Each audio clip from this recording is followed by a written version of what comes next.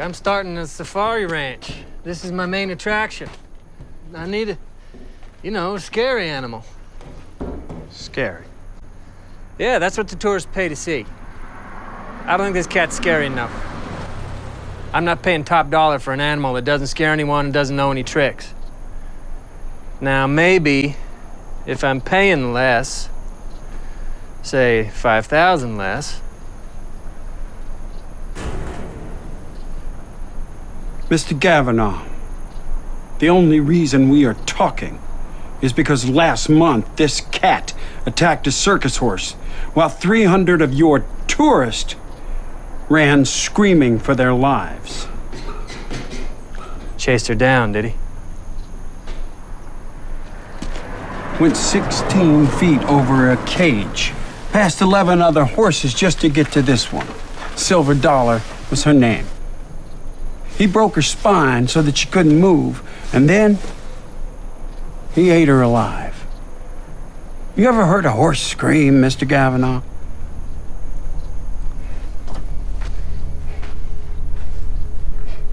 You want to know why he went after that one? Because she was the pretty one. And you're right, Mr. Gavanaugh. This cat, he's not scary. He's evil.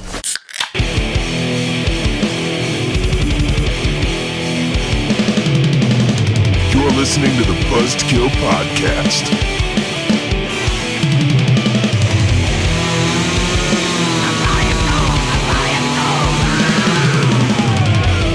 I am the devil, and I am here to do the devil's work.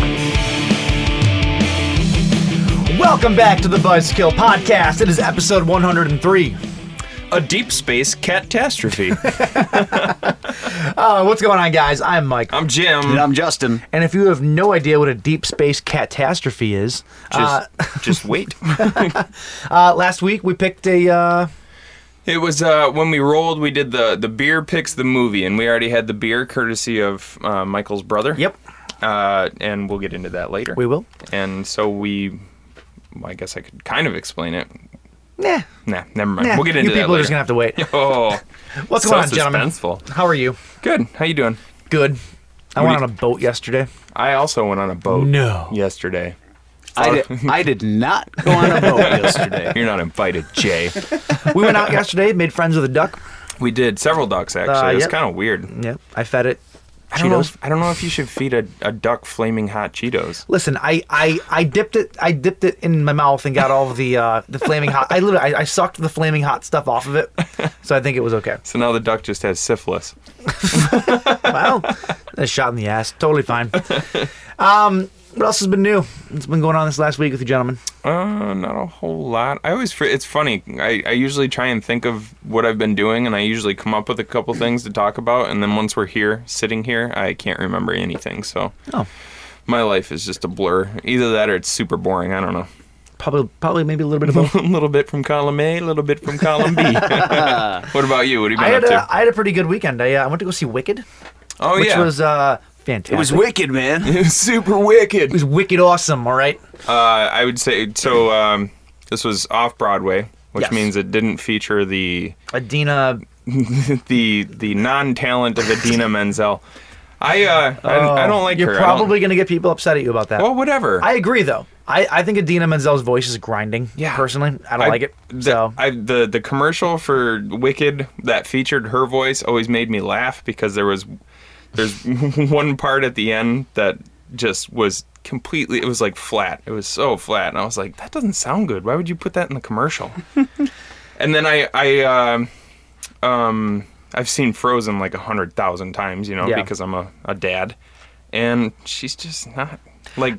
I agree with you. What's I don't the care other for girl? her. Kristen Bell. Kristen Bell's a way better singer in that movie than she is. Mm-hmm. So whatever. Come at me if you wanna argue. But Come at me, bro. come at me, bro. I went to go see that. Had amazing tickets, absolutely amazing tickets. Where'd you sit? Center box seats, center of the theater, first two seats in the box. Really? I Could not ask for better seats. Is that right where the speakers converge? All the sound converges. Right there? Maybe, but it's like it was a dead-on shot of the stage though. And How'd you get those tickets?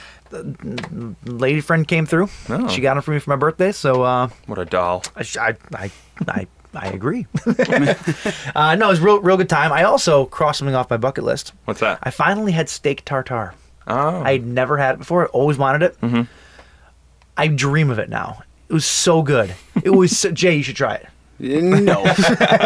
You could have. I always forget the names of these things. Almost meat. Almost steak tartare. Beyond meat. Beyond steak tartare. Beyond tartare. No, it was absolutely incredible though. If you've ever been afraid to try it because it's raw, it's raw meat basically. But oh my god, I'll eat anything it's raw. the steakiest steak you'll ever have in your life. I do like steak. Right? Who doesn't? Yeah.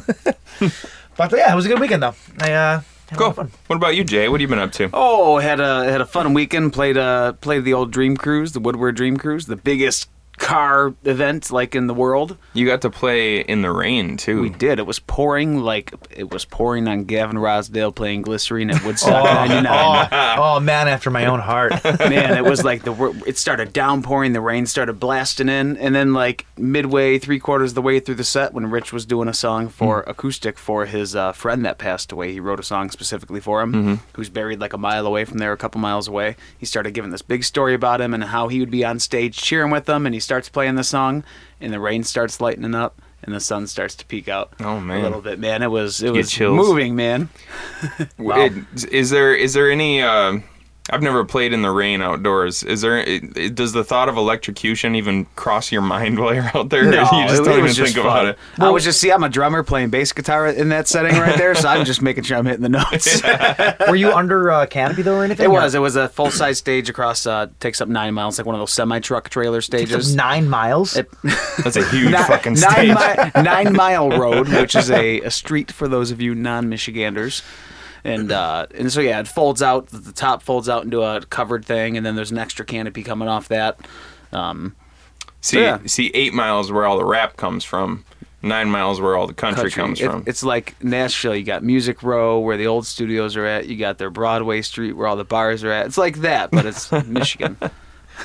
Cool. I wouldn't know anything. I've never been to Nashville, so You've never been to Nashville? Not once? I would not know. What's wrong with you? I mean, do you have time? Do I? Because there's a lot. Let's get into this. All right. Why don't you lay down on the couch and we'll really dig deep here. Couch, like therapy session. Gotcha. Well, anyway, so speaking of... I don't have a good segue. Speaking of getting therapy for doing things that are wrong. There you go. That's the one. Segue. That sucked. Let's get into some corrections. Stupid! You're so stupid! All right, a couple things from last week. We talked about Kevin Smith filming his Kilroy Was Here anthology movie, and I could not remember the name of the school that he was filming at. Yeah. It's being filmed at the Ringling College of Art and Design in Sarasota, Florida.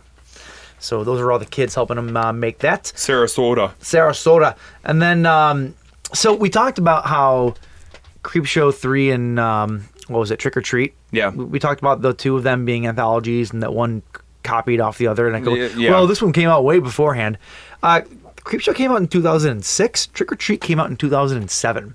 Oh. There's only a year between the two. But still, I was saying like, oh, what if they drew inspiration from Trick or Treat? Yeah, I said there was wrong. like 12 years though. Right. So I was way off. Speaking of years, getting years wrong for the Creepshow movies. You said something about the Creepshow 3 taking place 20 years after Creepshow 2. Yes. Now Creepshow 2 came out in 1987. Yeah. That would be 30 years, not 20 years. Well, there you go. Do your math. Sorry. You were born in the 80s. You're in your 30s. Math is hard. Math is hard. It's tough. It's a tough thing. I hate math. Is that all you got? That's all I got. All right, James. So why don't you tell us what we're drinking this week? Okay. So this week, like I said, courtesy of Mike's brother, we have Space Kitty from Rohrbach Brewing Company in Rochester, New York, established in 1991. It was a good year. What happened in 1991, James, to make it such a good year? It's just a saying, Michael. It's like when you're at the grocery store. It was 2 years before Jurassic Park came out. Your total's 1993. Well, that was a good year. And this old lady said that in front of me one time, and she was still picking up her bags, and I was doing my order, and she's like, all right, that's 1742, and I'm like, oh, that's a good year. Was that the year that I Love Lucy was canceled? Yes. 1991. Because that would be a good year. Shut up. I love I Love Lucy. Everyone does. Apparently, I'm the only one that hates I Love Lucy. You don't like it? What's wrong with you? I grew up on it. Her voice. Ricky. Oh, I can't take it. You know what? So did you hate the nanny too then? Oh God, Fran Drescher. With Fran Drescher. Oh, that's almost worse. I respect the hell out of Lucille Ball. Like I know what she did. I know. I get it. Yeah. I can't do that show. I can't do it. I used to love it so much when I was there, but I grew up watching it with my grandma, so I was super into it. I don't know. So Rohrbach Brewing Company in Rochester, New York, they brought us Space Kitty. I'm happy you're saying this because I would have said Rohrbach. Rohrbach. Space Kitty, Citra Deepa, which is a double DIPA, double India Pale Ale, right? Yeah. Is that right? Yes, sir. I guess I could have read the bottom of the can because it says it right there. Rochester's original craft brewery. Let's see what we got here. Named Rochester Real Beer Week's Best New Beer of 2014, Space Kitty is out of this world. The inspiration for this beer came from a very deep conversation amongst Rohrbach brewers about space, cats in space, and our insatiable desire to drink West Coast IPAs 24/7. This American double IPA features a trio of rare hops high in alpha acids with juicy oils that mimic those wonderful IPAs and double IPAs of the West Coast that we love so dearly. I love juicy oils. Do not age Space Kitty and please drink fresh. That's the first time I've ever seen a beer that specifically says to not age it. Well, IPAs typically don't really age. Yeah, so. I know, but I think that's just assumed most of the time, isn't it? It smells good. So if they said that this is to take the place of the West Coast IPAs they love to drink, so that would be like the hazies, right? The hazy ones and the juicy ones? No, that's a New England IPA. It's a New England. That's so East that would Coast. be East Coast. Yep, you're right. Okay. All right, let's give it a try, boys. Apparently, geography's hard for me, too. Cheers. Ooh. Wow, that's different. Wow. Ooh, I like that. It's really thick. It's so thick. It doesn't feel that thick to me. It's got a thick. It's got a thicker. You know what, Jay? It's got a thick mouthfeel. It's more full bodied though than I thought it was going to be. Yes. I'm waiting for the full bodied joke. I'm waiting for it. A full bodied, thick mouthfeel with a nice, clean finish. Mmm. Wow, it's weird. You usually get too with IPA you usually get a little bit of a bite in the back end. Mm-hmm. There's like no bite whatsoever. I'm not sure if that's indicative of double IPAs or not. I don't drink too many. You can definitely taste those juicy ales or juicy oils rather. Yeah, you can. You taste those juicy oils. Mm. I like it. It's good though. Do you like it? Yeah. Did your brother has? I'm assuming he's drank a bunch of this. I believe that he said that he has. Yes, he said it was delicious. He goes, I figured you can use it on your show, and lo and behold, last week, I swear to God, we didn't plan it this way. Lo and behold, it was like the next thing that we did. So we rolled the dice, and it came up nice. So, to go along with it, so Space Kitty, we were sitting here last week after we rolled the dice. How many movies are there about cats in space? The only thing that we could have done was like Alien, because Ripley has a cat, right, in space, right. But that's pretty much it. There's also, do you remember that old? It was an old Disney movie, I think, called.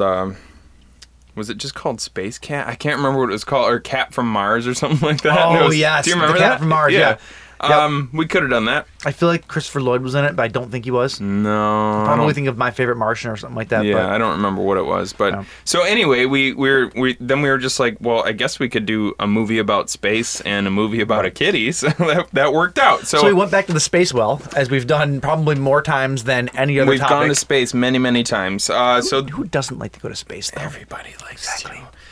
So we went to Event Horizon, which we've been waiting to do Event Horizon for one of our shows anyway. Yep. And then we also did a movie that I just found out about randomly a couple months ago. I thought it looked really cool. It's called Burning Bright from 2010. It's about a little kitty. It's about a little itty bitty kitty. Itty bitty titty or kitty.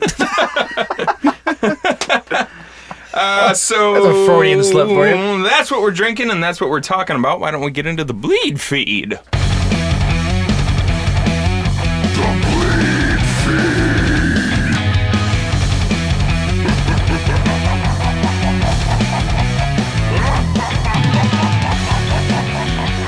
All right, here are your headlines for this week. So Shane Black's The Predator, it was released, will in fact be rated R. Nice. There's a little bit of people were worried about it because there was talk of it maybe getting censored the way that the Meg did. Early on though, I can see. I understood the Meg thing because, like you said, it was a summer shark blockbuster. Sure. It's like you're expecting a lot of different types of people to come out to that, or Yeah. all ages, but.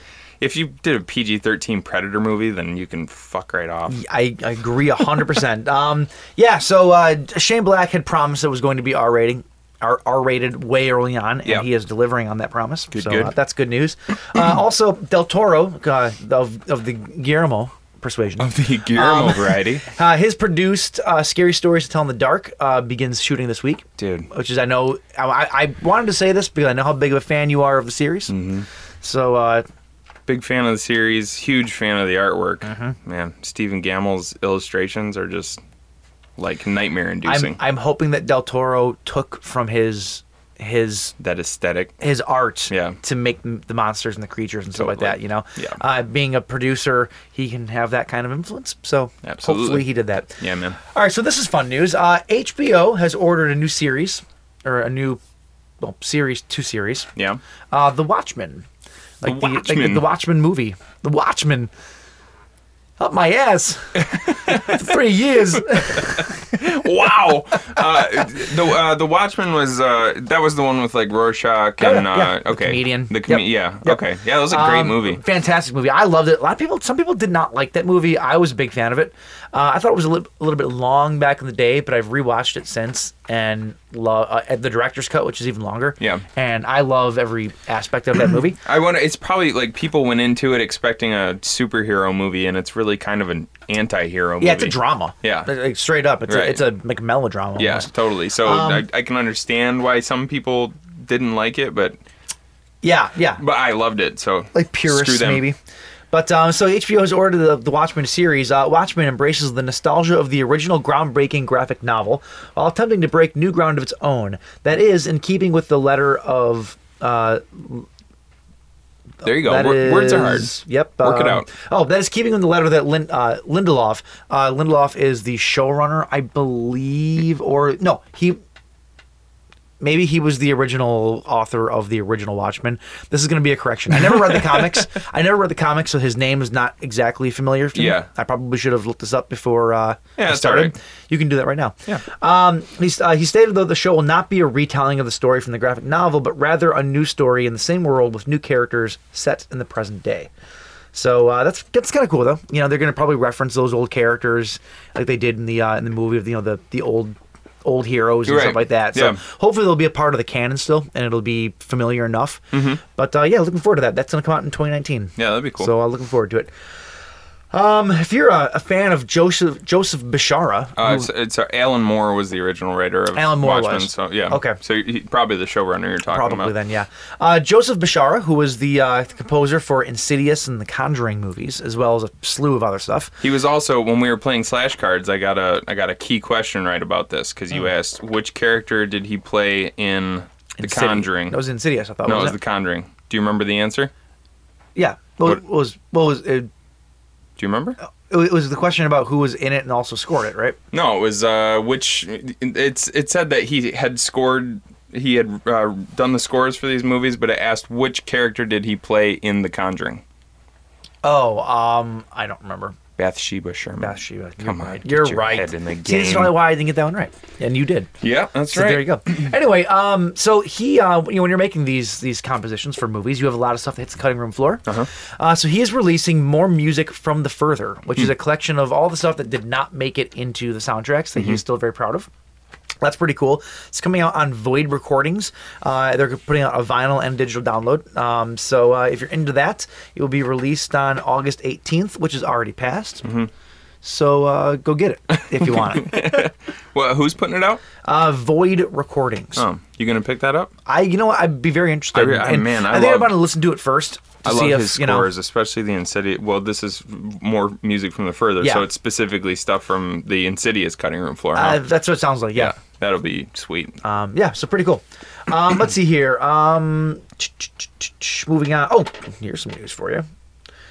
We're getting a Beetlejuice Broadway musical. Beetlejuice. How fucking awesome is that? That's pretty awesome. And now that I got Broadway on the brain, I just kind of want to go see everything. Like, Aladdin is coming, and Aladdin is my favorite Disney movie ever. There's an Aladdin Broadway show? There is. I didn't know that. There is. How do they make the carpet fly? Magic. And how did they get Robin Williams? Magic. I mean, he's on strings. Oh my god. Awful. Just terrible. So we're getting a Beetlejuice Broadway musical. That's pretty awesome. As long as Michael Keaton plays him. He will not. The trial run is going to be at the National Theater in Washington, D.C. on October 14th. So if you're in the Washington, D.C. area, get in on this for a trial run of like the show. It's probably going to be pretty big. Yeah. That's my guess. It officially opens on November 4th on Broadway. Sweet. So give it a couple years. It'll probably be off Broadway doing its thing, but making the rounds. Yes, sir. Yeah, man, that'd be cool. Every week, I have to ask the question: what's new on Blue, baby? Really, just for the past 2 weeks. That's pretty much it. Yeah. All right, so we found out a while back that all 4 films in the Paco Plaza, and I don't know exactly how to pronounce his name. I'm gonna say Jaume. Sure. Jaume Balaguero's. Now, do you say rec or record? It's rec. It's rec. It's rec. So I was right about it. Yeah. Rec. The Rec franchise will be released via Scream Factory for the first time as a set. That's due out September 25th. The set will include audio commentary from the writers and directors, making of featurettes, behind-the-scenes footage, outtakes, deleted scenes, trailers, and more. Very cool. Next up, I talked about a possible rumor going around about Vestron releasing Maximum Overdrive last week. This is just a quick update. It has officially been confirmed that Vestron will be releasing this 1986 Man vs. Machine. When Vestron released it, they released it as the worst kept secret on the internet because it had leaked out in so many places. That's cool that they had a sense of humor about it. That will officially hit shelves on October 23rd with a ton of new special features and shit ton of featurettes on it. Ton of features and awesome cover art. Did you see the cover art for it? Yeah. It's so cool. So of these Vestron releases, I always say I want to get them until I see the price tag on them. Yeah. Because to me, they're a little bit more expensive than what they're worth. Right. You know, like I'm not big on just getting something for a new transfer. Right. And they're usually like $35, $40 or whatever. At least even Scream Factory is only like $22 when they first come out. And you get way more for your money. But this one, though, I think I will definitely pick up. Yeah.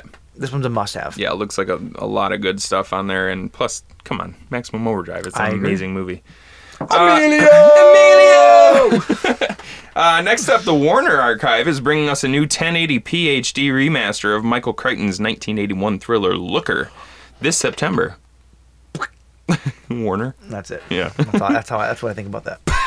And they really went all out with this one. Oh. The Blu-ray will feature an introduction and commentary by Michael Crichton, as well as a deleted scene as used in the network television version and the theatrical trailer. Try not to go overboard on the first viewing because there's a lot to dig into there. Next up, another major offering from Warner Archive Collection, boasting an equally impressive special features lineup, is the 1080p remaster of Irwin Allen's 1978 Killer Bee flick, The Swarm. I've always wanted to see that. I've never actually seen it. Oh, you've never seen it? No. I like it a lot. Anything with Michael Caine is fine with me. Michael Caine. Hey, I did a good British one. Yeah, that was not bad. That's not bad. I mean, it wasn't good, but it wasn't bad. The extended 156-minute version of the film will be hitting shelves sometime in September. This one actually, it's a little better than the last one from Warner Archive because they do have a behind-the-scenes doc, which looks pretty cool. Because the thing about The Swarm is they actually used, it's estimated at about 22 million live bees. Sounds about right. For the shoot. So it goes into how exactly they got that done. It's like, yeah, that's crazy. Sounds pretty cool. I mean, I keep bees at my work. and I know that like in each hive there's tens of thousands. Yeah. So to have 22 million is not unfeasible, but that's a shit ton of bees. It's a lot of freaking bees. How do you keep track of them? Are they all numbered to take a roll call? All right, Pete. Buzz, you hear? Buzz. That's good. That's good. Yes. Can we add in like a... You just did right there. Oh, there you go. All right. The final blue here, the zombie contagion. Bert, you hear? Bert? Get it? No. Bert's bees. Oh, okay. Come on. All right. Yeah, that was a stretch. Keeps your lips nice and moist. Also, it tingles a little bit, which is really nice. The zombie contagion camping gone wrong horror flick Feral will be making its Blu-ray DVD debut on October 2nd via Scream Factory and IFC Midnight. I've never seen this before, but based on the synopsis for it, it basically just sounds like cabin fever. Oh, really? Yeah, it's like a bunch of kids go out to a cabin in the woods, and then one of them gets this zombie contagion and turns into a zombie, and oh no, all the other kids are going to catch it, so they have to protect themselves. It sounds nothing like cabin fever. It's kind of exactly like cabin fever, except for in cabin fever, the people weren't aggressive. That sounds more like Bambi to me. What? I just watched Bambi today, so I can. How different would that movie be if Bambi's mother died from a zombie infection? Picture that shit. It would get weird. That's it for blues. That's it? That's it. Right. That's why I said it. All right, so our last bit of news here is Bruce Campbell just cannot stop. Who? Bruce Campbell. Never. He's a country singer. I'm not familiar. I think. I'm not familiar. Well, whoever he is, he can't quitting. So just That's the best way to put it, actually. So just on the heels of him saying that he is putting the character of Ash to bed, it was revealed that there is, and he confirms that there is a new Evil Dead video game coming out. Oh, nice. Which I'm very excited about because I have played 2 and 5% of all of the Evil Dead video games. The first one's almost unplayable. Why? It's got that same control scheme, at least for me it is. I'm sure there's other people that are better with it. But it's got that same control scheme that the original Resident Evil did, where you basically walk straight and then you have to stand still, rotate your character, and then walk. However, it's fucked up from where you are in the room. It's not always the same direction. That's how the first Evil Dead... what console was that on? It was on Dreamcast and PS1, I believe. So I hate that control style, so I could never really do it. Plus, it's nowhere near as good as Resident Evil, quite frankly. It's just not made as well. So it's a very difficult game to control. I wish they'd remaster it with updated controls. Yeah. That would be awesome. However, the next two games, Fistful of Boomstick and Regeneration, were fantastic games. Really, really good, especially Fistful of Boomstick. Anyway, fans have been wanting a new Evil Dead game for a long time, so it looks like we're finally getting one. And Bruce Campbell is returning to voice Ash. Nice. So that's very, very exciting. It's easy work. Why wouldn't you do it? Exactly. Well, hold on. Not to downplay the work that voice artists do. I know that's hard work, but as compared to what he does, voice artists though can never do the original voice better than the original guy though. No, I was just saying, like, it's not. I know it's not easy work, but compared to what he does on like Ash vs Evil Dead, it's easy work. Yeah. I think he's more just retired playing the character, or maybe this was he said a contractual obligation that he had to fulfill still. So maybe that's why, I don't know. But we're still getting more Bruce Campbell as Ash, and that's always a good thing. And as always, this has been your Bleed Feed. Well, at that note, that'll bring us to a little words of wisdom with Wilson. There is nothing so exhilarating than being shot at and missed. Boom! That was the news. I mean, we could go try right now. Actually, let's see. I'll run down the street and you just take a couple shots at me. Woo! I'm alive. All right, we're going to take a quick break here, and when we come back, we're going to talk about Space Kitties, the greatest deep space catastrophe ever known. Ever. Throughout this, they'll see faces ripped apart with hooks, a man slashing himself into a bloody pulp, and graphic, macabre, torturous images that defy description.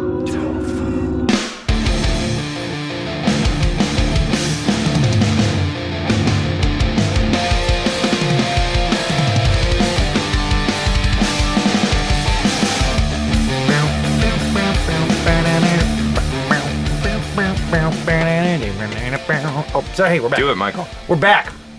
James. Yes? You ready to talk about space? Yeah. You ready to talk about kitties? Yeah. Yeah. Yeah. What's that movie? What's that from? Oh, God. What? Ninja Turtles 2. Where Donatello's got the bounty thing. Yeah. Every time I hear that, that's all I think of. All right, so this week, as James pointed out, we have part space, part kitty, all space kitty. And the first movie we're talking about is going to be the space portion of the product. The product? The space portion of the kitty. Space portion of the kitty. Event Horizon from Yes. 1997. A rescue crew investigates a spaceship that disappeared into a black hole and has now returned with someone or something new on board. Yeah. Okay. All right. So Event Horizon was directed by Paul W.S. Anderson. If he doesn't sound familiar to you, he should, because he's directed amazing movies like Mortal Kombat.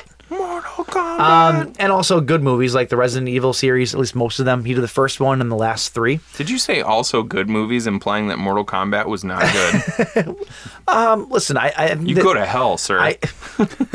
Go right to hell. I mean, it's no Mortal Kombat Annihilation, but he also did Alien vs. Predator, which has a very soft spot in my heart. I love that movie. Alien vs. Predator, yeah. Even though it's way too dark and you can barely see what's going on most of the time. Yeah, it's so tough. Yeah, so he's done a lot of stuff. This movie's starring Larry Fishburne. Larry Fishburne is Captain Miller. The incomparable Sam Neill. That was a weird way of saying that. Because you can't compare it to anybody else. Incomparable. Oh, it's incomparable. It's incomparable. No, it's incomparable. Swine. Sam Neill is in it as Dr. William Weir. You got Kathleen Quinlan plays Peters. Who else is in this? Richard T. Jones plays Cooper, who is easily my favorite character on the of the movie. I liked he was a little bit of comedic relief, but yeah, I liked him a lot, but some of his dialogue was a little bit dodgy. A little bit, like they at the end. Yeah, we'll get there. You also have Sean Pertwee, who we've talked about in the past. You would know him from, if you're a horror fan, as the main character in Dog Soldiers, the original. What's his name? The director. I can't think of his name. Oh God, we're terrible fans. Darius Rucker? No. Oh my God. Marshall. Neil Marshall. Neil Marshall. There we go. We got there. He also plays Alfred in the Gotham series. Oh, that's where I got every time. Like I kept going, where have I seen? Because I knew him from Dog Soldiers, but I knew that I had seen him somewhere recently. I don't watch Gotham. But I've familiar enough. I've seen enough of it that I recognized it. Yep. So this is an early role, like Dog Soldiers almost early. Like he's young, 1997. So don't skip Jason Isaacs, my man. I'm sorry. From Lucius Malfoy from the Harry Potter series. Oh, is that who that was? Oh yeah. No shit. He was he played DJ, the EMS guy. Yep. He was awesome. Also, Jolie Richardson. She plays Cooper. I think that's pretty much everybody. Nope, she does not play Cooper. She plays Lieutenant. Sorry, Lieutenant Stark. Wrong sex, wrong ethnicity, wrong character, wrong everything. And Jack Noseworthy, who plays Baby Bear. What the hell was his actual name? Baby Bear. Bear. Justin. Poor Baby Bear. Justin, right? Yeah. Yep. That's my name. Which Baby Bear. Which I think he easily did. He had his best work in wasn't he in Hocus Pocus? Oh, was he? Wasn't he? Is he the same guy? I don't know. Hold on. Someone should look this shit up. If you ever have a podcast, James, you need to be more prepared for stuff like this. Yeah. All right, so Event Horizon, if you've never seen it, do yourself a favor, stop this and go watch it, because this movie's fucking amazing. I hadn't seen it in a number of years. It had been a long time since I'd actually seen it. I think I saw it right after it came out on home video, because, home video was a thing back in the day. Ah, yes. I had a very specific memory of this movie, and that it was, it reminded me a lot. I remember it being basically like Alien. Only, it was very Alien-esque is how I remembered the movie. Oh, by the way, Jack Noseworthy was not the guy from Hocus Pocus. Oh, okay. That's my bad. I remember being very much like Alien, and that memory was correct. That was the only, I didn't remember anything plot-wise. I did not remember anything about anything. I just remember the feeling of the movie. Yeah. Feeling like an Alien movie. And not only was I right on that, but it dawned on me that it reminds me of a lot of other things too, and we'll get to that when we get into the story. Okay. But yeah, this movie's incredible. If you've not seen it, do yourself the favor and watch it. It's not your standard horror movie fare in that it's not like an action-y horror movie. Like, this is a drama. I would almost put this under like sci-fi drama, almost sci-fi thriller sort of. I mean, I know that you hate thriller. Everything is thrilling. Everything is thrilling.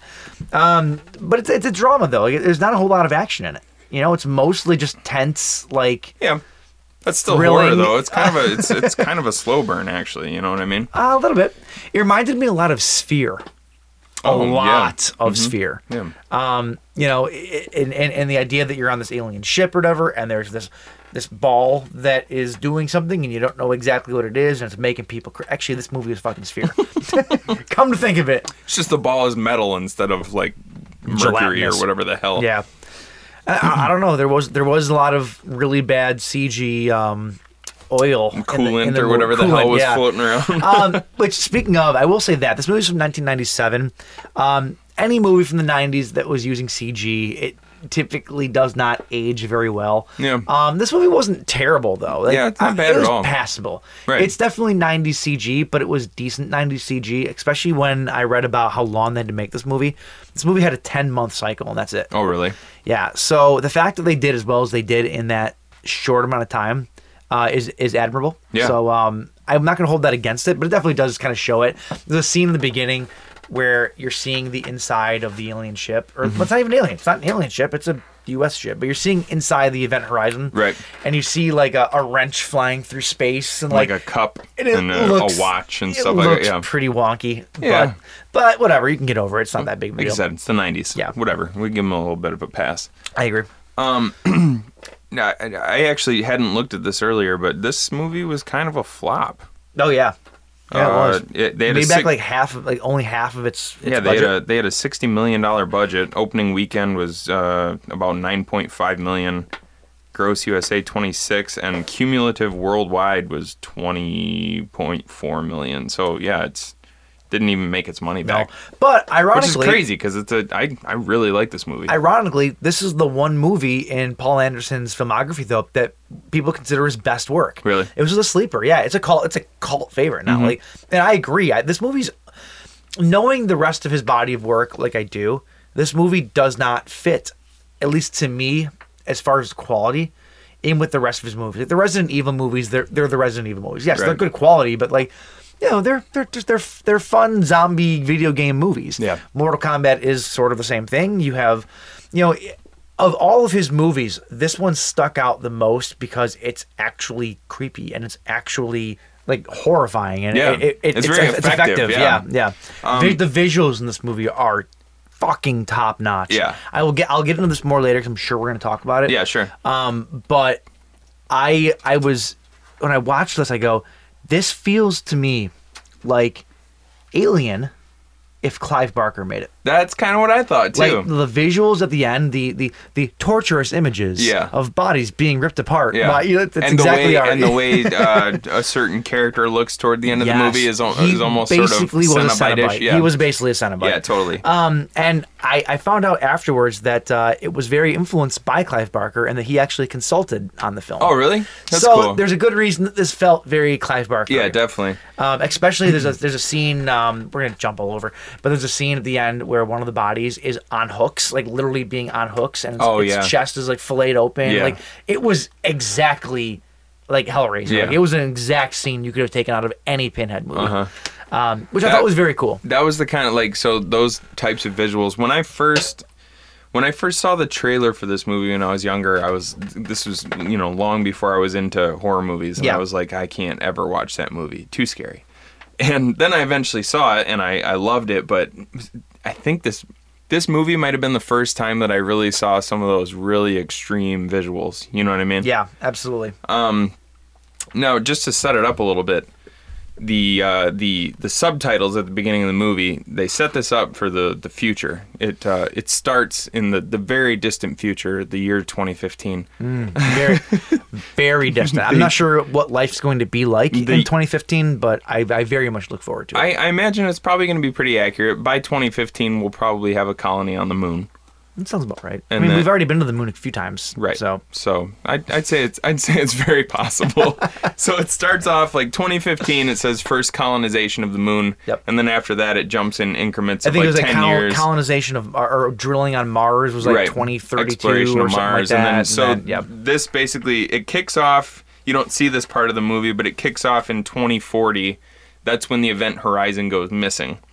And then now there is a 7 years later, I think it is. 7 years later, suddenly the event horizon's emergency beacon gets picked up. Mm-hmm. So they send out a rescue mission to go try and find it. And that's where the whole movie kind of kicks off. Yep. They don't tell the crew where they're going, which seems dodgy. It's like we're gonna send you to the other side of Neptune, but we can't tell you why you're going there.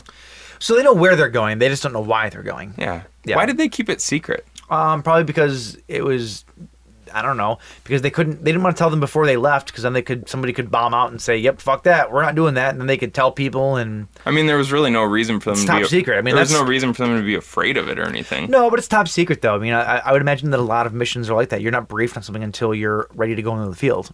You know, they weren't even like ready to go into the field though. They were practically there. You know what I mean? And they have this crew that's regularly a rescue mission crew, but they also have the addition of Dr. Weir. Mm-hmm. They find out that he's actually the guy who designed the Event Horizon. Yep, he actually built the motor that basically allows it to open a black hole, cross through it, come out the other side, and then basically the universe gets put back to where it was. Like the way they describe it is they take a piece of paper basically, and they bend the piece of paper, or they put a hole on either side of the piece of paper, and say to get from point A to point B will take you 100 million light years. Right. Yet if you fold the paper in half and the two holes line up, you can pass through one hole, pass through the second hole, and it'll only take a day. There was a new going through two holes in one day. Two holes in one day. Now, Interstellar. There was something. Right? There was either a new movie or a new TV show. I want to maybe say, what the hell was it? There was another movie recently that described that Interstellar. No, because I haven't seen Interstellar. Oh. Well, but they described that style of travel the exact same way, with a guy folding a piece of paper and then stabbing the pen through the piece of paper. Mm-hmm. It wasn't Interstellar that I'm thinking of, because I haven't seen that movie. They did do it in Interstellar, but did they do it in Donnie Darko? Is that the way that... I wanted to say either Donnie Darko or maybe Stranger Things, but I don't think it was Stranger Things, because that was when he was describing the flea on the tightrope or whatever. Yeah. For the upside down. Yeah. I think it might have been Donnie Darko. Is that the way the Sways did it when he was in the classroom? I think so. I haven't seen Donnie Darko in a long time. I haven't either, but I think that might be what I'm thinking of. It's the same exact thing. They fold the piece of paper and then stab the pen through it. I'm going to call it and say that's a correction for next week. Yeah, but let's just go with Darko. But you remember that same scene, right? I do. From something. Yeah. If it's not a correction, then you get to correct yourself that you called it a correction and it wasn't. So it's automatically a correction no matter what. Exactly. Boom. That's how we do it here. So prepare for that. Carney and Vito, be on your toes, because we need some help here. Yeah, so that's basically it. So they go over to the other side of Neptune, and they don't know what they're getting into. They find the Event Horizon. It looks, for all intents and purposes, like a normal ship, and they prepare to board it. It's a rescue mission. They think that the crew is still alive. They get on there, and it's again very much like Sphere, which we talked about relatively recently. One thing that bothered me is before they boarded, because Stark was getting bio readings from all over the ship. She's like, I'm getting... Oh, there it is. I was trying to burp at the same time. Shut the fuck up. One of these weeks I'm going to go an entire episode without my voice cracking. Probably not, no. She's saying I'm getting trace bio readings from all over the ship. So it's not like she was really pinging off of definite, like humans or anything like that. Yeah. But when they get on, she says it's probably in a deep freeze state, because it's been gone for 7 years. I can't imagine there's any power left or anything like that. Mm-hmm. And when they do finally, they hook up the umbilicus to cross over to the ship. As soon as they walk in, Lawrence Fishburne says, "This place is in a deep freeze." but there's a cup of water floating by, and the water is sloshing around, and I was like, that's bullshit. Yeah. If it was a deep freeze, that water would be frozen. This movie did have a habit of just ignoring basic scientific things a lot. And that's the most basic of them all. They do the thing where they're in space, and there's a breach in the hull, and not everybody's dead somehow. Like, it's space. The suction of space would instantly freeze and probably kill everything the second there's a hole in the hull. And that flag definitely wouldn't be waving. Not at all. Well, this movie was made in a studio just like the moon landing. Listen, I know that, Jay. I know that. That's my big thing, though, in space movies. It's like, first off, there'd be no explosions in space. Secondly... That's not true. Yeah. Because I looked it up one time. It is not true that there's no explosions in space. Okay. Then how does the fire burn? I can't tell you the science right now. I just know that it's not true. There can be explosions in space. I'll look it up and I'll tell you. Maybe we'll do it as a correction next week. Maybe we'll do it as an experiment next week. Maybe we'll go to space and try and blow something up. Best episode ever. Hopefully with you inside of it. You know, that's fine. I'll sacrifice my body to science. My body is ready. So they get on the ship. They're looking around for life. Mm-hmm. They find nothing. They do find a corpse at one point in time, which is pretty cool. I like when they finally turn the gravity back on and the corpse falls to the floor. Oh, so cool. So there you go, because it's frozen. It's frozen. The corpse was frozen. But the water. Why the hell wasn't the water frozen? Everybody knows that corpses are way more freezable than water. Okay, everyone knows true. that. Yeah, that's just science. That's just basic that's science. Science. But when that body falls to the floor, it's so cool. It's like the liquid nitrogen kill in Jason X. Yep. Yeah, it's so cool. Yeah, that was very cool. I definitely dug that. That was probably one of the better, as far as CGI goes, it was really good. No, it wasn't CGI. They just actually froze a body. Oh, is that how they did that? And then they dropped it to the floor. Well then. That's what when you offer up your body to science. That's where it goes. After you die, most of the time it goes to Hollywood. You know what? I'm okay with that. I'm actually really, really okay with that. Just make the kill really cool. Well, there's That's a all scene. I ask. We were talking about like the scientific inaccuracies in this movie. There is a scene where a guy gets what? You were about to say inaccuracies. The scientific inaccuracies. The inaccuracies. No, like there's a scene where where Justin gets locked in the airlock and the outside door opens and he gets sucked into space and he doesn't die. And I was like, that would not happen. Like not. Okay, so not happen. That's I kind of want to talk about that because it just like when you're in the ocean, if you're like way down underneath the surface of the ocean, you're pressurized, and if you come up to the surface too quickly, you get the bends. Your veins fill with nitrogen. They give you an awesome Radiohead record. Yeah. Really? I thought he meant an awesome car, a Benz. Whoa, it's both. There's no awesome Radiohead records. You're right. There's no awesome. I was going to say that. I was going to use that as a correction for next week. So they you get the bends with a D. And a Z. I think your blood fills with nitrogen, or like your veins get nitrogen bubbles or something like that. But Fishburne is telling him, what's his name, Miller. Miller's kind of calling out orders to him. He's saying, I want you to curl up into a ball. I want you to close your eyes, close them as tight as you can, blow all the air out of your lungs, which is essentially you're decompressing your lungs at that point. Justin still gets really messed up when he leaves the airlock. He does, but would you immediately... He'd freeze for sure. If he didn't implode because of the pressure of space, he'd freeze for sure. I think they actually say it's kind of like the opposite. Your blood almost boils. I've heard that. I've not heard that. We're going to have a lot of corrections next week. What we're going to have to do is we're going to have to learn our science. And I know, right? It's actually like real homework. You have to read like a science textbook. I noticed that one of the local channels has been playing reruns of Beekman's World lately. So I'll be watching that for the next few days, see if I can pick up on any knowledge. Beekman's World, such a good show. Beekman's World is superior to Bill Nye the Science Guy, by the way. You know what? I'm okay with that. Thanks, you. I would have to put them all down and say Mr. Wizard takes the cake. Mr. Wizard. He did all the cool chemistry experiments and stuff, right? Yeah, I liked him. Well, if we're talking about science shows, Good Eats. Good with Alton Brown? Yeah. Why is that a science show? He broke down food to a science, like legitimately. That's true. He did. That's it. Yeah. I'm just saying. All right, let's get back on track. Back on track here. So that was a scene that I just had like a weird problem with. Like I just don't think that everything that I know about space, which is vastly knowledgeable. I have the best knowledge. I'm not sure if you knew that. The best. Super smart about space Force. No, That was the that's scene why that we need actually. a Space Force to find things like the Event Horizon. We volunteer. God. Don, if you're listening, we volunteer just so we can get more knowledge on space. On a first name basis with him? Don. Don? The Don. If that was the scene that I remember seeing when I was a little kid, because this came out in what, 90? That is not the scene that I remember from when I was a little kid. Yeah, we all know the scene that you remember.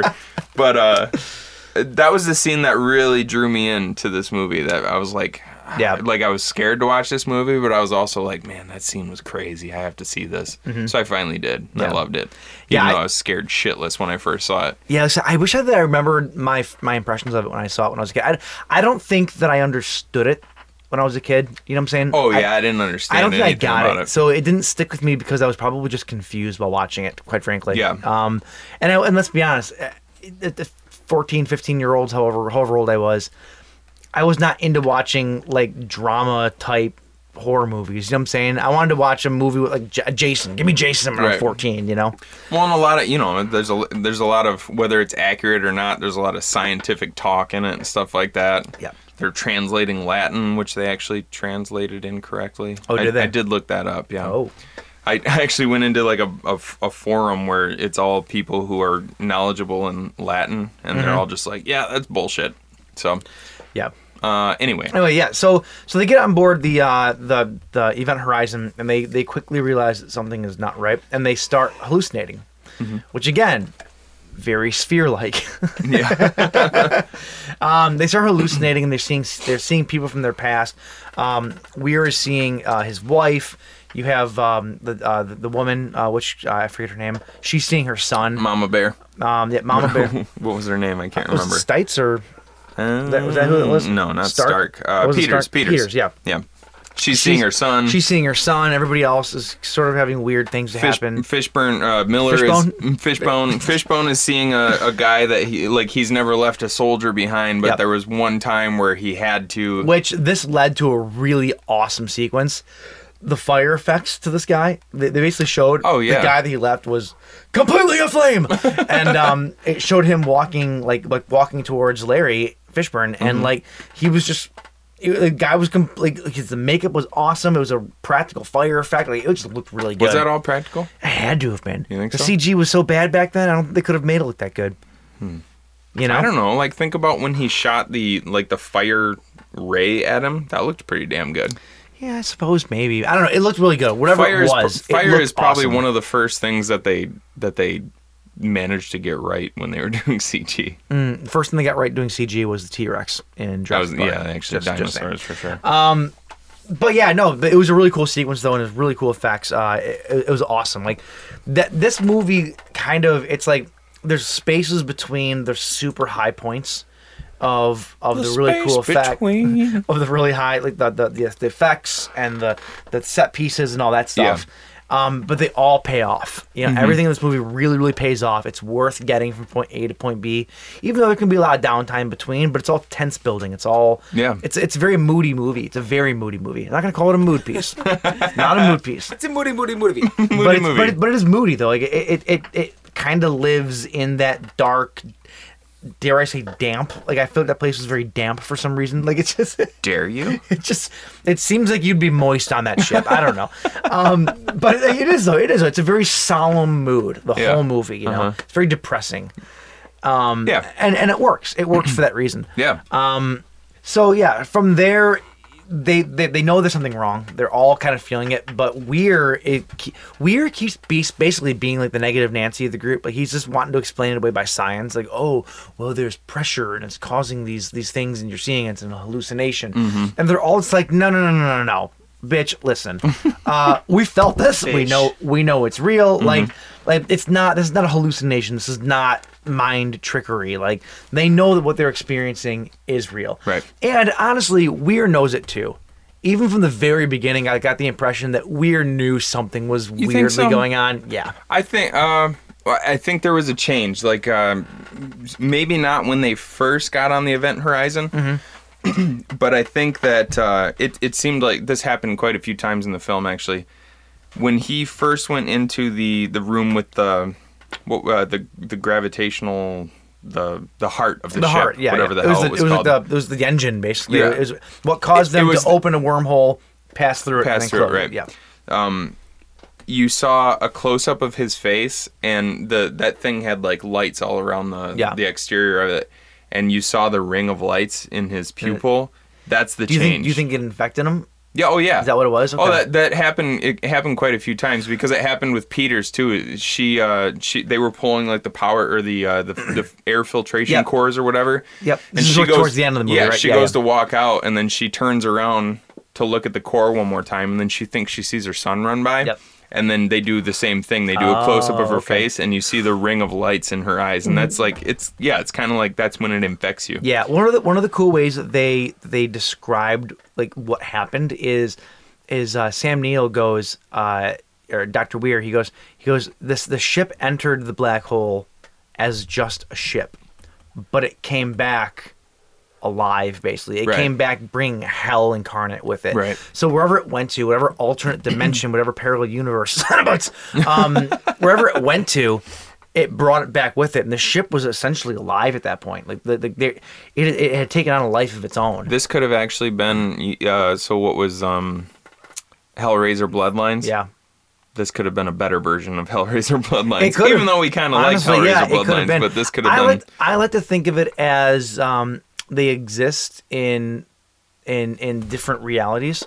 However, this movie crossed over into the Hellraiser world and brought like the spirit of Cenobite back with it.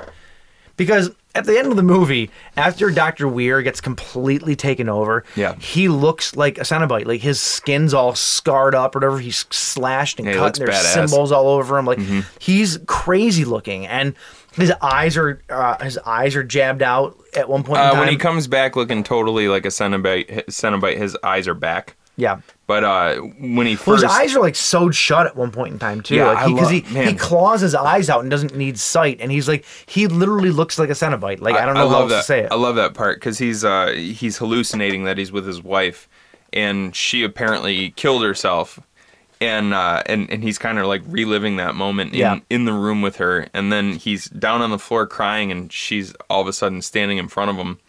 And she says, "You're here with me now," and blah blah blah. And then she goes to like kind of cradle his head, and then she just pops her thumbs into his eye sockets. Yep. And then back in the real world, you see his eyes just start to spurt blood, and he's completely eyeless from there on out. Yeah, it's a really cool sequence. After he goes in and he kills. Who's he killed? DJ. Mm-hmm. That's when he hangs him up from the hooks on the, and he sews the openings in his face shut. Mm. And then when they see him on the bridge later, and he like spins his chair slowly, he's just kind of like slumped over. But when you first see him with his eyes sewn shut, man, that's such a cool part. This whole sequence reminds me of my favorite videos on Next Videos. Wait, what? What? Let's rewind it here. Come on, James. No, it's awesome. Like he comes back looking totally badass. He's basically like a part of the ship now. It's like the life force of the ship was in him almost, is what it seemed like. It's almost as if like the spirit took over the ship looking for a host, and he found its host in Dr. Weir. Well, that's for good reason, because he's the one that designed and built the thing. So it's like Mama found Papa, and now they're back together. And I love the part. There's the interaction in the big like hall chamber that connected the front of the ship to the back of the ship, and Miller's saying, we need to get out of here. We need to get back home. And then this is when you really see Sam Neill, like when he's about to change Weir. Fishburne's like, we need to get back home, and then he just kind of looks at him and goes, I am home, and then he ducks back into the shadows, and you're like, awesome. oh shit, here we go. This shit's about to go down. So good. Everything about this movie was awesome. It really was. There's a final fight at the end between Sam and Larry, and I'm just first name basing this now. There's a big fight between them. Did you notice that the sound effects were essentially Mortal Kombat sound effects? Were they? They really were. It was like, get over here. Maybe not the last part, but like it was legitimately Mortal Kombat sound effects, and I feel as though this might have been a callback to Paul Anderson's first movie, which was Mortal Kombat. That's my general feeling. Is just a quick callback to that. That's what I think. I'll jump on board with that with you. It absolutely was that. Did you notice, going back to the part when he first turns around in the chair on the bridge, and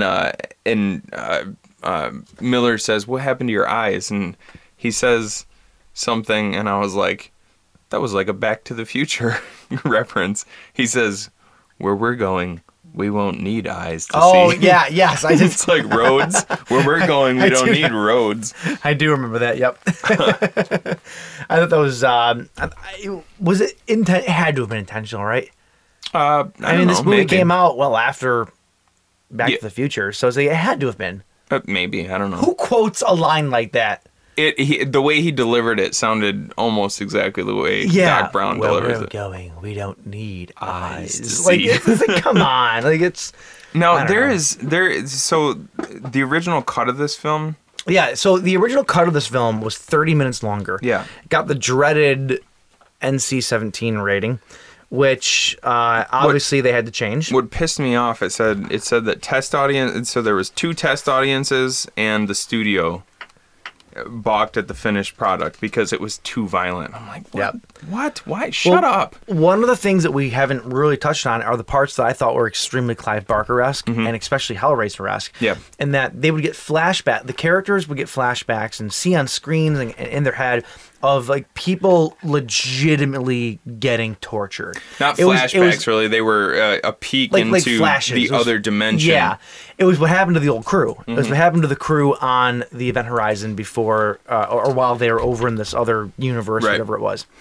And it's super brutal and graphic and just crazy. Like, I watched it a little bit slowed down in slow-mo. And it's gnarly, dude. Like even for like a Hellraiser movie, it would be gnarly as shit. Like it's just, but it's Clive Barker all the way. Like, I guarantee you that these were what he had a hand in. They had to have been because it feels. And there was probably way more of that stuff too. There's a ton of violence, ton more gore, ton of everything else. I found a website online on denofgeek.com that actually breaks down what you didn't see. And so I'm just gonna read this paragraph because it gives you a good idea of what we missed out on. Yeah, go for it. It says effects supervisor Dave Bonniwell has described that his time in shooting the sequence and some of the gruesome details that didn't make it. Deleted shots included a female crew member who had her mouth held open by clamps while a crazed guy performed amateur dentistry by drilling screws into her teeth. Oh, damn. Another unlucky chap has had his legs smashed apart by steel bars and crawls away, leaving parts of them behind, while another crew member had her breasts torn off. Ooh. The scene also included more cannibalism and sex, with adult performers being hired to simulate the, intensity of the scene. The director realized most of it probably wouldn't be used, but filmed it regardless. Yeah. It's funny. He filmed a lot of shit so that he could pick what to put in. Yeah. And none of it really made it, except for a couple flashes here and there. Which sucks because this is a horror movie podcast. We want to see this stuff. Yeah, absolutely. And it's funny because that stuff didn't pass back in the 90s, but nowadays it's pretty run of the mill. Yeah. For a lot of horror movies, you know what I mean? That would probably nowadays they would just release it unrated. Sure. Because they can do that. Right. And this was in the era of when you didn't get a lot of movies that had those uncut versions released. They didn't happen. And unfortunately, the 30 minutes of footage is pretty much lost at this point. Ironically enough, due to bad archiving, they went around. So it's a very interesting story, actually. Paul Anderson and whoever else tried to find the footage, which was scattered across the globe, sort of, like, which is really weird. Yeah. There was some of it that was like in a salt mine in Transylvania. What? I'm not kidding you. Like, you can't fucking make this shit up. Now, I know that old salt mines, though, are used for storage because you can temperature control them pretty easily, and they're dry. It's a dry atmosphere, yeah. So I know that they do that, but like, it's just so weird that part of this film, the deleted scenes, ended up in an old salt mine in Transylvania. Like, That's that really just weird. is, you almost can't even make that up. And if you did, guarded by Dracula. Right? Weird. But it was all over the place. There was a VHS copy that they found too.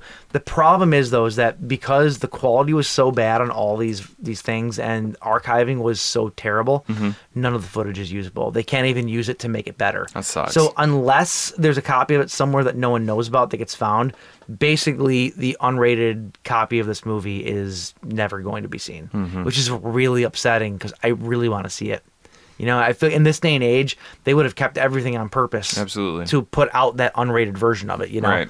Unfortunately, we're never going to get it. At least it doesn't sound like it, which blows. Yeah. But that's... What are you going to do? But the finished product that we did get, regardless of whether or not you got all that extra brutality, it's fantastic. It's so cool. I love this movie. Yeah, like I said at the beginning of this, if you haven't seen it, go out of your way to see it. Like, it's a really, really solid movie. And the nice thing is you don't really have to go out of your way to see it because it's on Hulu. It's on Hulu and Amazon Prime Video. So if you have an Amazon membership, or Prime membership, that is, there you go. You can watch it right there. Mm-hmm. So cool. So yeah, look it up. We all enjoyed it. Would highly, highly recommend it. So get on it. That's what I say. Get on it. Get on it. Is that it for Event Horizon then? That's the one. All right. So next up, we're going to talk about a movie called Burning Bright. Yeah. The kitty of the space kitty. The kitty of the space kitty. Maybe not so much of a kitty as much as it is a killer giant evil tiger. A giant evil tiger. But, you know, as it's a kitty. described by Meatloaf. If you couldn't pick out that voice at the beginning of the episode, that was Meatloaf describing. It was hard to tell without him going, and I would do anything for love, but I won't do that. No. No, I won't do that. Bat Out of Hell 2. Bat Out of Hell 2? That's the jam. That is the jam. I said this to you while we were watching this movie, or after we watched this movie. If it's off topic and on topic at the same time. You know how VH1, I don't know if they still do this anymore, but they used to put out not behind the music, but they would do video. They would do like biopics of popular artists. Oh yeah. They had one about Meatloaf that I watched back in like 2004. It is so damn good. I saw a documentary about Meatloaf on the Food Network once. Was it Elton Brown? I don't know if it was the same one, but... was it also so damn good? Listen, so damn good. Listen, that man has never looked more delicious in his life, is all I'm saying. His name is Robert Paulson. Robert Paulson? That's from Fight Club, jackass. Who changes the name, though? He goes, you know what? I gotta pick a stage name. Meatloaf. Who comes up with that? That's what I want to know. It's described in this biopic that I'm talking about. Why he chose that name. Do you remember I why cannot it was? remember why, but that's upsetting. His real name is Michael Lee Aday. Michael Aday. It's not quite as catchy as Meatloaf, I'll give that. Not at all. Meatloaf, baby. All right. Man, that guy's got some pipes. Okay, so Burning Bright from 2010, directed by Carlos Brooks. He doesn't have a whole lot of other stuff to his name, unfortunately. No. But hopefully he will, because this movie was fucking awesome. Yeah, I liked it. It is a thriller centered on a young woman and her autistic little brother who are trapped in a house with a ravenous tiger during a hurricane. And if that sounds like the most batshit crazy synopsis, it's because it is. Sort of is, yeah. Kind of is. I mean, there's reasons for all of it. If you just read that synopsis, you'd be like, what the hell is going on I need to see here? that, which is exactly what we said. Yeah, well, I saw a single scene from this movie. And you showed it to me as well. I was down the YouTube rabbit hole one night, and suddenly I came across this thing, Burning Bright laundry chute scene, and I was like, what the hell is this? And I watched it, and I was like, damn, that movie looks cool. And then I showed it to Mike, and he's like, damn, that movie looks cool. It was intense. Like, it was a really intense scene. Probably the most intense scene of the movie, though, in all fairness. So that was a little bit of it kind of sucked already knowing that scene, because I think that was probably the most intense scene of the movie, in my opinion. The whole movie, though, was pretty intense, I thought. Well, it was. I'm just saying it was the best scene. And this movie does a lot. This movie does a lot with a little. You've got just two people in a house with a tiger. And it's essentially a home invasion movie with a tiger. Exactly. No, it is. Yeah. That's exactly what it is. Yeah. And that's I mean, if you don't think that two people in a house with a tiger is a recipe for a good movie, then there's something wrong with you. So basically, you have this this young girl. She's supposed to be 18 in the movie, right? Because she's college age. Yeah, she's about ready to go to college. She's played by Brianna Evigan, who you would know from Step Up the Streets. Step Up to the Streets. Yeah. Which we're big fans of here at the Buzzkill Podcast. Well, we're big fans of hers. Oh, is that what it is? For certain reasons. Mostly just because she's real ugly. Put that out there. It also features Garrett Dillahunt as the stepfather Johnny. If you don't know that name, you would for horror fans you would know him. He played Krug in the remake of Last House on the Left. Oh, did he? Yeah. Oh, no shit. That was another question we had in Slash Cards the other night. Okay. And also Charlie Tahan, who plays Tom Taylor, Kelly Taylor's little brother. Who did not have an easy role to play. No. Did not have an easy role to play. No. And I think that he was pretty damn effective with it. No, I thought he did a really good job. What's weird is that when you tackle roles of any kind of like mental challenges or what have you, it's really difficult to make it not only believable but not like.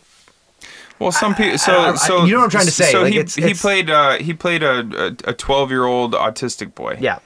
And it can go off the rails very easily and very quickly with some actors, is all I'm saying. With some actors or some movies, they treat, whether it be autism or Asperger's, or which is autism still. Well, yeah. But it can almost become caricature-ish. Yes, that was the word I was trying to find, and I couldn't find it. Thank you for finding it for me. But I thought that they did a pretty good job with this. I've never actually talked about this on the show, but my son is actually autistic. Mm-hmm. So whenever I see movies where there's an autistic character, granted, there's a saying in the autistic parent community is if you've ever met one autistic child, then you've met one autistic child, because every case is completely different from the rest. I mean, there's certain like things that are that they carry on. Like there's certain behavioral things that they share. Sure, but they're very different. Right. Like it's like yes, they do this, but they all do that one thing very differently. Right. You know what I'm saying? Like, well, there's got to be certain like parameters within the diagnosis to because I've said to you before, there's my son goes to ABA every single day, and there's kids at his ABA who, if you didn't know, like you wouldn't even know they were autistic. Like some kids are 100% conversational. And there's a reason they call it the spectrum, because it's a very wide spectrum. Exactly. Yeah. So although my son is very different from what you see in this movie, as far as his like where he sits on the spectrum, I thought that, like, I have been around other kids who are similar to this boy in this movie, and it's pretty accurate. Yeah. Like I thought he did a really good job. The frustration levels I thought were very accurate too. Like it's very simple things that can just kind of set him off. And it has to be exactly like we were talking about. It's funny. There's a part where she's making him lunch, and she makes a peanut butter and jelly sandwich, and we were both about ready to fucking crucify this woman because she spread the jelly on top of the peanut butter. Yeah, she put the peanut butter on one slice of bread. No, you fucking do the peanut butter on one side, you do the jelly on the other side, and then you smash it together. You do not spread jelly over peanut butter. But then we stopped to think, like, rant over. But then we stopped to think, like, there's like certain children with autism like things a very specific way. There's certain things that my son likes a very specific way. She globbed it in the middle to where it was only part of the very center, Only in and the they cut middle. it into 9 pieces. And then put a so there's toothpick in each one. Yep. So like when we first go, why do you put the peanut butter and jelly on one slice? And then we go, oh, this is probably this is how he prefers it. And at that point, it became completely okay, you know? Exactly. It's like, oh, well, that makes sense. Right. Totally And sense. they have their rituals. Mm-hmm. That's kind of a commonplace thing in the autism community, is they have their rituals and things that they like to stick to. Yep. Totally fine. Mm-hmm. So anyway, getting back to the story, he the stepfather. So it's is he the stepfather to both of the kids? Yes. Yes. So he married the mother of these 2 children. The mother, you find out later in the movie, committed suicide and kind of left both of these kids in the care of the stepfather. But let's be honest, basically the sister was taking care of the brother, and the stepfather didn't give a shit about anything. Remind me at the end of this, I have a theory about something. Okay. Just remind me of my theory. Okay. I probably won't, so try to remember yourself. I it's written down, so if I can't read, but you know. Even though they only showed him in a bar scene at the one time, I kind of got the idea that he was that, stepfather that was drunk and abusive to them, and like that's the kind of persona. Maybe not necessarily like physically abusive or anything like that, but very he just, much verbally, just though. like apathetic too. Like he seemed like he didn't. There was even a line later in the movie where he's talking to Kelly and saying, and they're talking about her mother committing suicide, and he says some awful thing like, your mother's not the only one that wanted out. Yeah. Which I was just like, fuck you, man. That's bullshit. Yep. So I mean, you could just tell he wasn't good to them, I guess. Right, yeah, exactly. Oh, yeah. Well, he basically, I mean, like that's a big plot point is the very beginning of this movie is Kelly, which the whole beginning of this movie kind of broke my heart, honestly.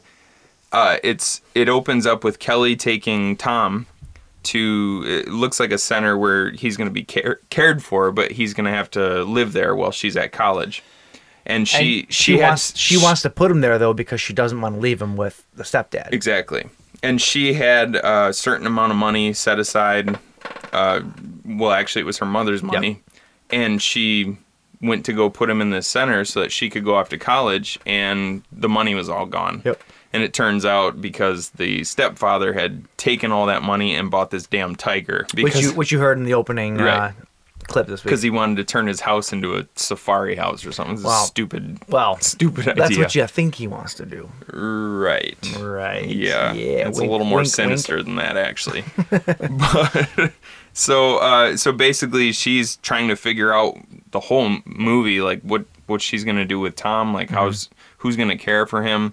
The stepdad's like, just leave him with me. Yeah. It's like, no. There's one scene toward the beginning where he's talking to Tom, and he's really like talking down to him and being really demeaning, and you can tell that there's no way he would know how to properly care for a kid with autism. He just, and I don't mean this in an offensive way, but like he just looks at him like he's stupid. Exactly. It's like this fucking kid's dumb. Get him out of my fucking right. And it's not offensive to say that because that's how he was treating him, but it was offensive the way he was acting because he was being just a complete awful person. Yeah, he's a giant piece of shit, especially when you realize what happens later on in the movie. Exactly. Oh god, this guy he's not even like the Triceratops that was sick in Jurassic Park. Yeah. And they go and they shove their hand into the giant pile of shit. That's that guy. That's a giant. He's that. He's the pile of shit. Yep. And then Jeff Goldblum makes a cameo in this movie, and he walks in and he goes, "It's a big pile of shit." Life finds a way. Which it did in this movie. It did.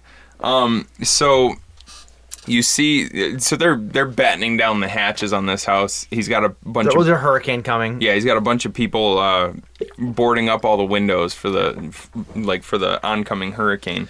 But the last thing that you see as Kelly and Tom are going to sleep, you see the hands of somebody like hook the hook into the front of the cage and pull it right up to the front door, and then you see the cage open. So you're like, what the hell is going on here? I thought when I first heard about this movie, I thought that it was like, well, it's a hurricane, so obviously something happened and the cage got opened, right? And the tiger just got loose. That's kind of what I thought too. So this is a big twist to me. Like, it was not what I was expecting at all. You know, so that was. I mean, it was cool knowing. I guess. Well, it wasn't cool knowing that somebody wanted to kill somebody on purpose with a tiger, but it was definitely, like I said, it was different than what I thought it was going to be. It was essentially a hit job. Yeah. Like that's what it was meant to be, and that brought it to a whole different level. Yeah, I mean, I said that this was very much like a home invasion movie earlier. Yeah, totally. It's just like, the front door was open and the cat burglar came in. Come on. So Kelly wakes up. Kelly wakes up and she's just, she's disheveled. She just had a really terrible nightmare. At what time was this? There were some weird discrepancies about the time in this movie, because she wakes up at like 6:18 a.m. and then the next thing, like she walks down, she like gets a drink out of the fridge, and then she's looking for the stepdad, and then all of a sudden she goes to walk up the stairs and she sees the tiger walk by downstairs, and she's like, shit. And then it cuts to the She reacts way better than I would have. Well, yeah. Are you kidding me? If I came downstairs and there was a tiger in my house, first off, I'd be shitting myself. Secondly, she kind of did that. shit. I think she actually said that, didn't she? Maybe. But then it cuts to the dad sitting in a bar that is just absolutely hopping. I'm like, it's like 7 a.m. What are all these people doing? Their neon lights are going. Yeah, and the sheriff is there. The county sheriff is there, just getting drunk. But then we realize, it's a hurricane. So people, you can either board yourself up in your house or go have a few cold ones and ride it out at the bar, which is honestly probably what we would do. Some hurricanes are 3 days, but I guess that's 3 days of drinking. 3 days of drinking, yeah. Exactly. He's just there with all of his bud ease. Beer reference. Was that a beer reference? Yeah, can I get a Bud Light? Oh, sure. The tiger's name, by the way, did the tiger have a name in the movie? No. The tiger's actual name is Katie. It was actually played by 3 different tigers. Oh. Okay. Katie, Shika, and Kismet. Oh, okay. What one of the cool the stripes were different. I like the I thought that there was a little bit of a continuity error with the stripe pattern there. Damn tigers! I love the fact that they did actually film with a real tiger. Now, granted, the actors and actresses never had anything to do with the tiger, right? Which sometimes was blended better than others. There's a couple times where like they were trying to set up a scene where the tiger was like, for example, reaching through a wall, like it was breaking through a wall, and like it's like the compositing didn't look the greatest. Right. Like it was a little bit wonky. But what are you gonna do? Like, I mean, this is a smaller like indie movie. Like they have their limitations in what they can and can't do. I think that it was effective for what they could do. If this was like a big budget movie though, like what was that? The Life of Pi. So that movie where it was a tiger trapped on a boat with the guy. Yeah, I never actually saw that. I never saw it either, but I remember seeing clips from it though, and it looks incredible. Yeah, it looks really good. And it's like when you have that kind of money behind it, you can do that. This is, like I said, a smaller indie movie. The fact that it looked as good as it did most of the time was really incredible. Like they did a really, really good job of making this movie. Yeah, on IMDb, they typically have the budget on IMDb, and it's not even on here, so it had to be pretty minuscule. See, and I didn't catch $6. $6. A pack of smokes and a stick of gum. See, I didn't even catch that like in the wall scene because I wasn't looking for it. See, I went into this movie completely blind. I didn't read the synopsis. I didn't read anything about it. Yeah. So I was just trying to enjoy it for what it was. You're lucky that you can still watch movies like that. I can't do it. I literally cannot do it. What do you mean? Like it doesn't matter if I'm into the scene or not. Very rarely am I watching a movie where the scene is just so overtaking that I'm just so mentally involved in it. It's very rare. Yeah. A lot of times when I'm watching movies, you're looking at the details. I'm ripping it apart. Yeah. I think it's partly because, and I think anybody who's been in this position will tell you the exact same thing. if you've ever been a part of the process of making movies, which I have been. Here we go. No. I'm just saying, the second that you work and get a peek behind the curtain, you never view a movie the same again. You just don't do it because you know exactly what's going on. You're trying to figure out like how they did the shot, or how they did the shot, so you're paying attention to the details and stuff. And it can honestly ruin the way that you watch movies. And I'm not alone in this. I'm not saying that. I'm not saying, I worked on movies. That's not what I'm trying to say. It's just, it really does do that, though. I haven't, I did some acting and, like, some small things that we did here, but I still look at details like that, but I can also turn my brain off if I need to and just watch a movie for what it is. That's how I am with it, too. Yeah. But see, I'm like how Mike is when it comes to music stuff, because I work on music all the time. So I'm always going, what did the engineer do on this? What kind of microphone was this, or whatever.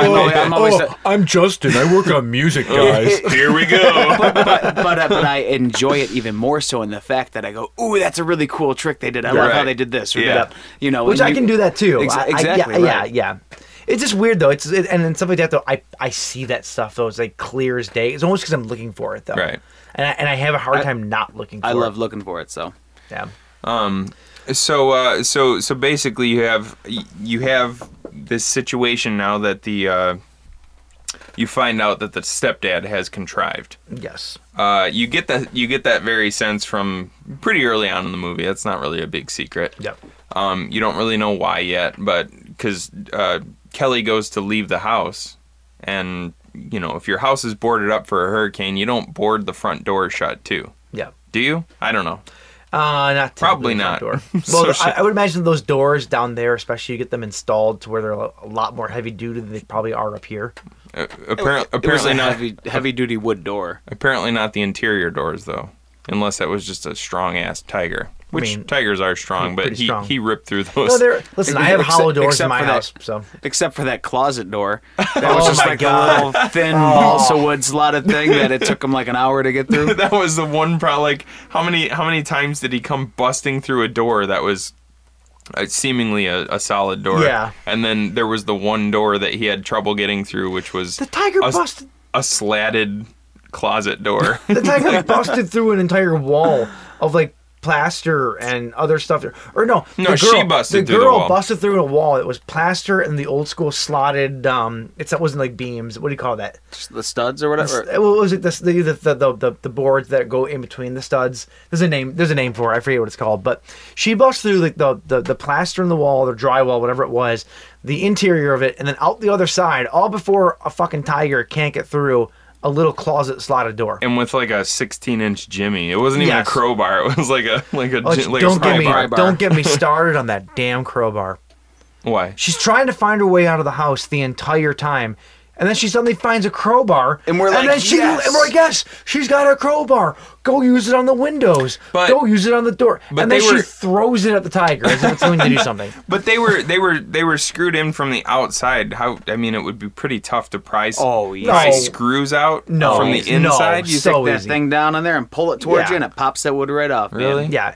Well, you guys got to keep in mind that I have like these noodle arms, so I don't know if I'd be able to do it or not. We'll have to teach you a thing or two about breaking out of houses. Yeah. Or breaking into them. Yeah, I guess that's true.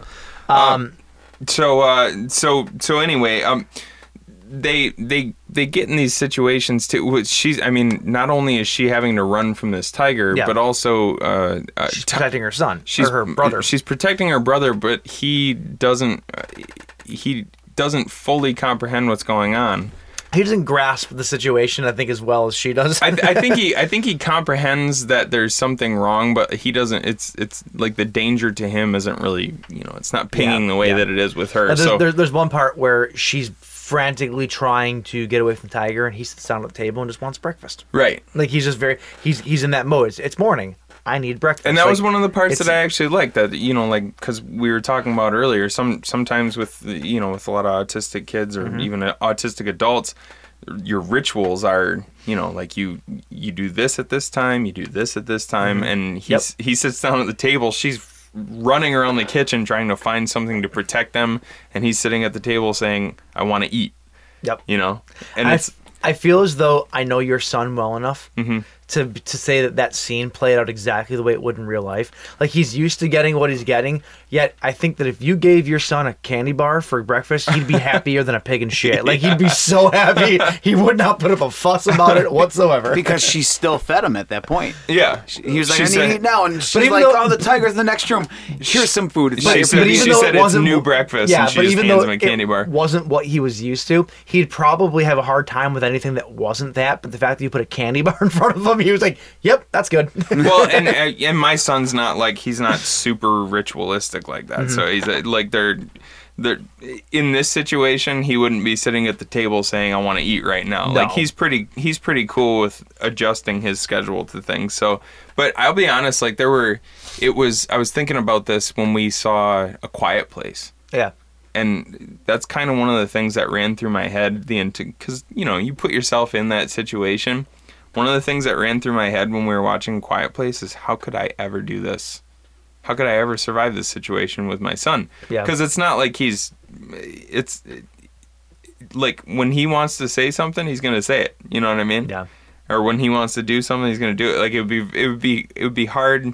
It'd be a little bit easier now, but like back a couple of years ago, it'd be kind of hard to describe to him, like, hey, we have to be deadly quiet or these monsters are going to kill us all. You know what I mean? Yep. That's one of the things that kind of runs through my head as I'm watching these types of movies sometimes.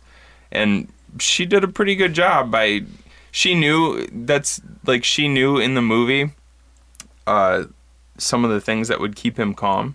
And a lot of the things had to do with his mom.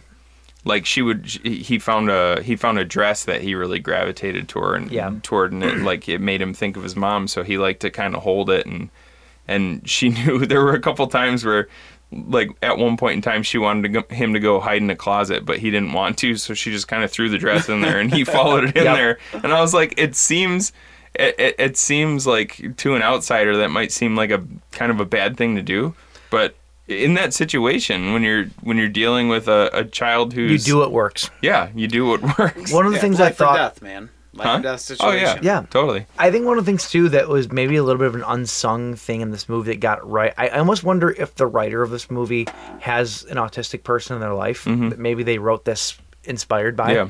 Yeah. Because the way that she reacts to having to care for her brother, I thought was pretty realistic too. Like, she gets frustrated. Like, oh yeah, there's parts where like she's giving up her life and going to college because she has to care for her brother, and you can tell how frustrated she is. And she grabs a pill and just starts screaming into it because she doesn't know what to do. She knows that she has to take care of him, But meanwhile, she's letting her whole life kind of pass her by. She's got one of the administrators from college, because that you find out she's got some kind of scholarship lined up, and the administrator from the college, who clearly knows nothing about childcare for an autistic child, is just saying, you need to do what you got to do. Just leave him with your stepdad and he'll be fine. And you need to take this money and come to college. And it's just like, you don't understand, man. Yep. And there's other parts where she legitimately starts like she gets short with him because she's frustrated in the movie. You know what I'm saying? It's very realistic. It's not as though they were treating the whole autism thing with kid gloves. Right. They treated it the way you would real. In a situation like that. Yeah, for sure. One thing that I didn't like was in the beginning when she's trying to leave him at the care facility or whatever. It seemed like a nice enough place, but there's something the woman said that I thought was a little off, and that is that, like, basically she looks at the sister and she goes, "Don't feel bad. Don't feel bad if you have to bail. This is never going to get better." And she said that, and I go, "That's not fucking true. No. Like, it's not true at all. Right. I would not. Anybody who knows anything about autism knows that that's completely bullshit. Yeah. Like, things can get better. Like, it's. We actually had come on. Like, we actually had a situation when we were first getting my son diagnosed, and we were taking him in for evaluation. We took him somewhere else. Before we took him to where we are now, which is completely amazing. We took him to this place, and we had a really bad experience with one of the women who works there. And it's like, she works with children like this, and the way she treated him was like, just did not sit right with us, and it was kind of like that. Like, got another one, like that kind of attitude. It was just she. It's hard to describe. I would actually I could talk to you guys about this off the air, but it's really it's hard to describe how she treated him. That seemed so demeaning. But we were just like, no, fuck that. You can go right to hell. And we took him someplace else, and it ended up being way, way better for him. But there are people like that. There are people like that who just think it's a job, you know? It's like they don't care about what they're actually dealing with. They just think it's a job. And that's kind of, I felt the same way that you did in the beginning of the movie. They have no interest in the child. Right. Yeah. And I got I got kind of emotional at the beginning of this movie too, because you start to think that, like, my son is very fortunate because he's got a whole family, 2 very supportive parents, a ton of supportive people in his life, plus he's in a program that's like renowned around the U.S. And then there's some kids out there who don't get the care that they need, and they don't have the type of parents who bother to learn how to really care for him, you know what I mean? Yep. So I got a little emotional at the beginning of the movie. Yeah, exactly. So, but basically you get to a point where they're running around the house the whole time. It's all very tense. Like, they did a pretty good job with kind of like taking. It's kind of like you say you like movies that are based in one small location, because it really shows the chops of a director to be able to turn something small into something big. And the whole movie is really tense. There's a lot of really good moments. You want to talk about tense? I will say this: there's one scene in particular. If you're not going to watch the movie, which I highly suggest that you do, and if you plan on watching the movie, don't do this. But go online. There's a scene online that takes place in the clothes shoot. Yeah. Oh, we were talking about this earlier. Yeah, it is one of the most intense scenes of the entire movie, and it's so good. And if you do watch it, it'll make you want to watch the rest of it. But I will say this though: if you want to watch the movie already, don't spoil it for yourself. Right. Don't do that, because it was one of the best scenes in the movie. And also don't watch the trailer. And the trailer sucks. The trailer's terrible. It's terrible. It's got like a really, really cheesy voiceover. It's trapped in a house with pure evil. Yeah, it's a really bad trailer. I was like, how could you how could you make a movie like this that was actually really good and then be satisfied with that trailer? Because they had no money left, so they just put on this shitty trailer. Don't do that. Don't watch the trailer, and don't watch that scene if you plan on watching it. Like I said, just go into it blind, because Jay, you said you didn't know anything about this, and you really ended up enjoying it, right? Oh yeah. I will say this: the sister has bigger balls than I ever would, because even though she knows there's a tiger running around her house, she has no problem just leaving rooms and walking around the house, setting traps and doing whatever when there's a fucking tiger on the loose, and she has no idea where it is. Well, she found out pretty quickly that this giant tiger can bust through doors, so it's like you can't really hold up in a room somewhere, you know what I mean? She also kept leaving doors open. Yeah, that was frustrating. Everywhere. It's like, close the door. And leaving the gun sitting there on the counter when she tries to escape. She left her brother alone a couple times, too. I'm like, what are you doing? No. Oh, God. Well, she eventually found out that the tiger was only going to go after her. Like Meatloaf said in the beginning, the tiger's going to go after the prettiest one. Yeah, with the horse. She might have kind of gathered that after a while, but she really never knew that information. Right. But it made sense within the confines of the story. It's like the tiger really only was going after her. I think she did realize, though, that the tiger wasn't going after him, and she's the only person there. So she knew that it was pretty much after her for whatever reason. I kind of got that at the scene where the brother was at the kitchen table, wanting to eat. Oh, yeah. And then the tiger skipped over him to come after her. Right. And then I think after that, I'm like, okay, she realizes that now. Yeah. And then was able to. I thought actually at one point she was going to use her brother as a shield. Because the tiger was right there, and I thought that she was like going to put the brother in front, and the tiger's going to be like, I don't want him. Screw that. Yeah, and I want you, and then he's going to walk away. There was a really awful kind of moment at the end, though, where she finally manages to get out of the house. She almost, She don't give it away. Don't give it away. But all right. It's a scene that where you're just like, oh no, you're not going to. You're not. She gets out of the house, and then she has like a series of like kind of flash moments where you see other images on the screen that causes her to run back into the house. Yeah. But I was like, that really kind of hit you. It's like, what the fuck? Yeah. Crazy. But she ends up finding out that this whole situation was contrived by her stepdad for specific reasons, and we'll just kind of leave it at that. Yeah. So I will say this: I have a theory about something here. Okay. Is this what I was supposed to remind you of? So in the beginning of the movie, they make it a point to point out the fact that he doesn't like the color red. They're in that Tom doesn't like the color red. Tom does not like the color red. It's one of his triggers. Mm-hmm. So when he sees something red, he kind of freaks out. Mm-hmm. And they don't ever go back to this in the entire movie until. And they might have shown this earlier. Actually, I'm pretty sure they did show it earlier, but it only clicked with me at the very end. Mm-hmm. The dad, Johnny, his truck is red. Yeah. And I wonder if he doesn't like red because he associates the stepdad with this red truck. I didn't even think about that. And that's why he hates the color red. I didn't even think about that. And also, there's a bottle of pills in the purse that Tom has from his mother. Mm-hmm. And I almost wonder if that's why he has the pills, because Tom actually knew that his stepfather, spoiler. Oh, you wanted me to keep the spoiler I know. about the other thing about Johnny. Fine, we'll say this. Well, fuck. No, so okay, we get what you're work ourselves out of it. We get what you're saying. Yeah, like I wonder if that's all connected. Like Tom is very smart, and he knew exactly what happened. Oh yeah, and that's why he hated Red, because he hated his stepdad because he took his mother away. Yeah. That's my theory. Yeah, I hadn't thought about it that way, but that's a really good point, actually. Yeah, I know. Yeah. Yeah. Okay. Yeah. You didn't spoil that, so we knew the mother was gone already. I mean, you might be able to put two and two together, but whatever. Yeah. It is what it is. You should have gone and watched the movie. This is a spoiler podcast. Everyone knows that. Okay, come on. I'm trying here. I'm trying. No, that's a really good point, though. Yeah. We're gonna talk about that off the air a little bit more. Okay. But anyway, I think that's pretty much it, that's right? Burning Bright. Burning Bright. It's a sleeper. None of us had really heard of it until I caught that random clip on YouTube.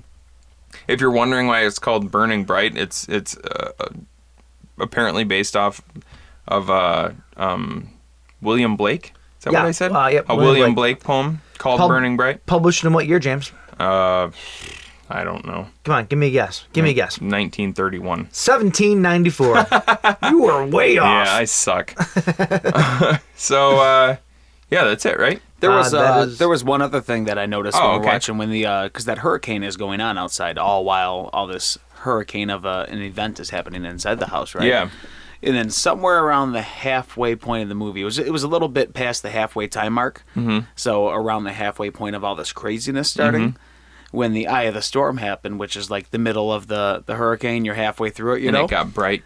Right, and then it calmed down outside for a minute, and then it started getting dark again, and that was kind of halfway through all the craziness of the movie that was going on. That's true. They kind of like timed that midway through the timeline of the entire movie. Yeah, I hadn't really thought about that either, but it really did coincide nicely. See, Mike, I dissect things movie-wise when I'm watching them. I'm like, oh, they timed that right there with the... Yes, Jay. I got the brain thinks. The brain thinks. Good timestamp. Anyway, that's Burning Bright. Yeah. I highly recommend this one too. These are two very good movies this week. Yeah, definitely. I recommend both of them as well. So absolutely. That's it, boys. That's it. Time to roll for next week. Oh, let's see what's going on. Okay. So you got your list pulled up? I got or you want me? I'm good. All right, so we're going to roll for next week because obviously we still haven't put together our little Wheel of Death. The Wheel of Death is in the process. I told Jay I had a really good idea. Quote unquote, in the process, meaning we haven't started it yet. No, I did. Oh, you did? No, I started it. I bought the pieces. Oh, okay. I just got to put it together now. All right. Crafts weekend. That's what's coming up. You want to have a craft weekend? Yes. I'm making your dad's sheath this weekend, so... I'll find some cool ideas. Terrible if people don't know what you're talking about. His cock sheath. You know what I mean. His grandfather made that. Okay. All right, roll the dice. All right, rolling the die. All right, so it's a number 2, which means movie picks the beer. Movie picks the beer. So Standard episode. Standard episode. We've already got a list compiled of movie picks the beer. So this week we're going to do Flatliners and The Lazarus Effect. Lazarus Effect. For a deader is better kind of episode. Like, don't fuck with the dead. Yeah. That's what we're saying. Yeah, just leave them alone. Let a dead dog lie. I'm excited because I have not seen either of these movies. So this is going to be the original Flatliners, not the remake. Not the Ellen Page remake. I tried to pitch We're James. going OG. I tried to pitch James on a Flatliners original / remake episode when we were putting together this list. I shot it down. He shot it down because he has no interest in watching the remake. Not yet. I'm not there yet. So maybe one day we'll get there. But Lazarus Effect and Flatliners. That's next on deck for next week. So yep, that's the one. Yeah, buddy. All right. So if you want to find us on social media, you can find us on Instagram, Facebook, and SoundCloud at The Buzzkill Podcast. And you can find us on Twitter at The Buzzkill PC. You can also find us on Google Play, iTunes, all that stuff. If you can leave us a comment somewhere, do so. And leave us a rating. Leave us a rating. Of 17 space kitties. That's what I want. Let us know if we're burning bright. Oh. If you want to find J-Raj, you can find me on all social media at Ocean Recording, and also check out www.oceanrecordingstudio.com for all your fantastic audio needs. Ooh, it is in stereo. I like that. All right, John. Still mono. All right, it's been fun. It's been lovely. Don't adopt a tiger because it ends badly. Yes. Moral of the story. Cheers, boys. Cheers. Try to have a good night.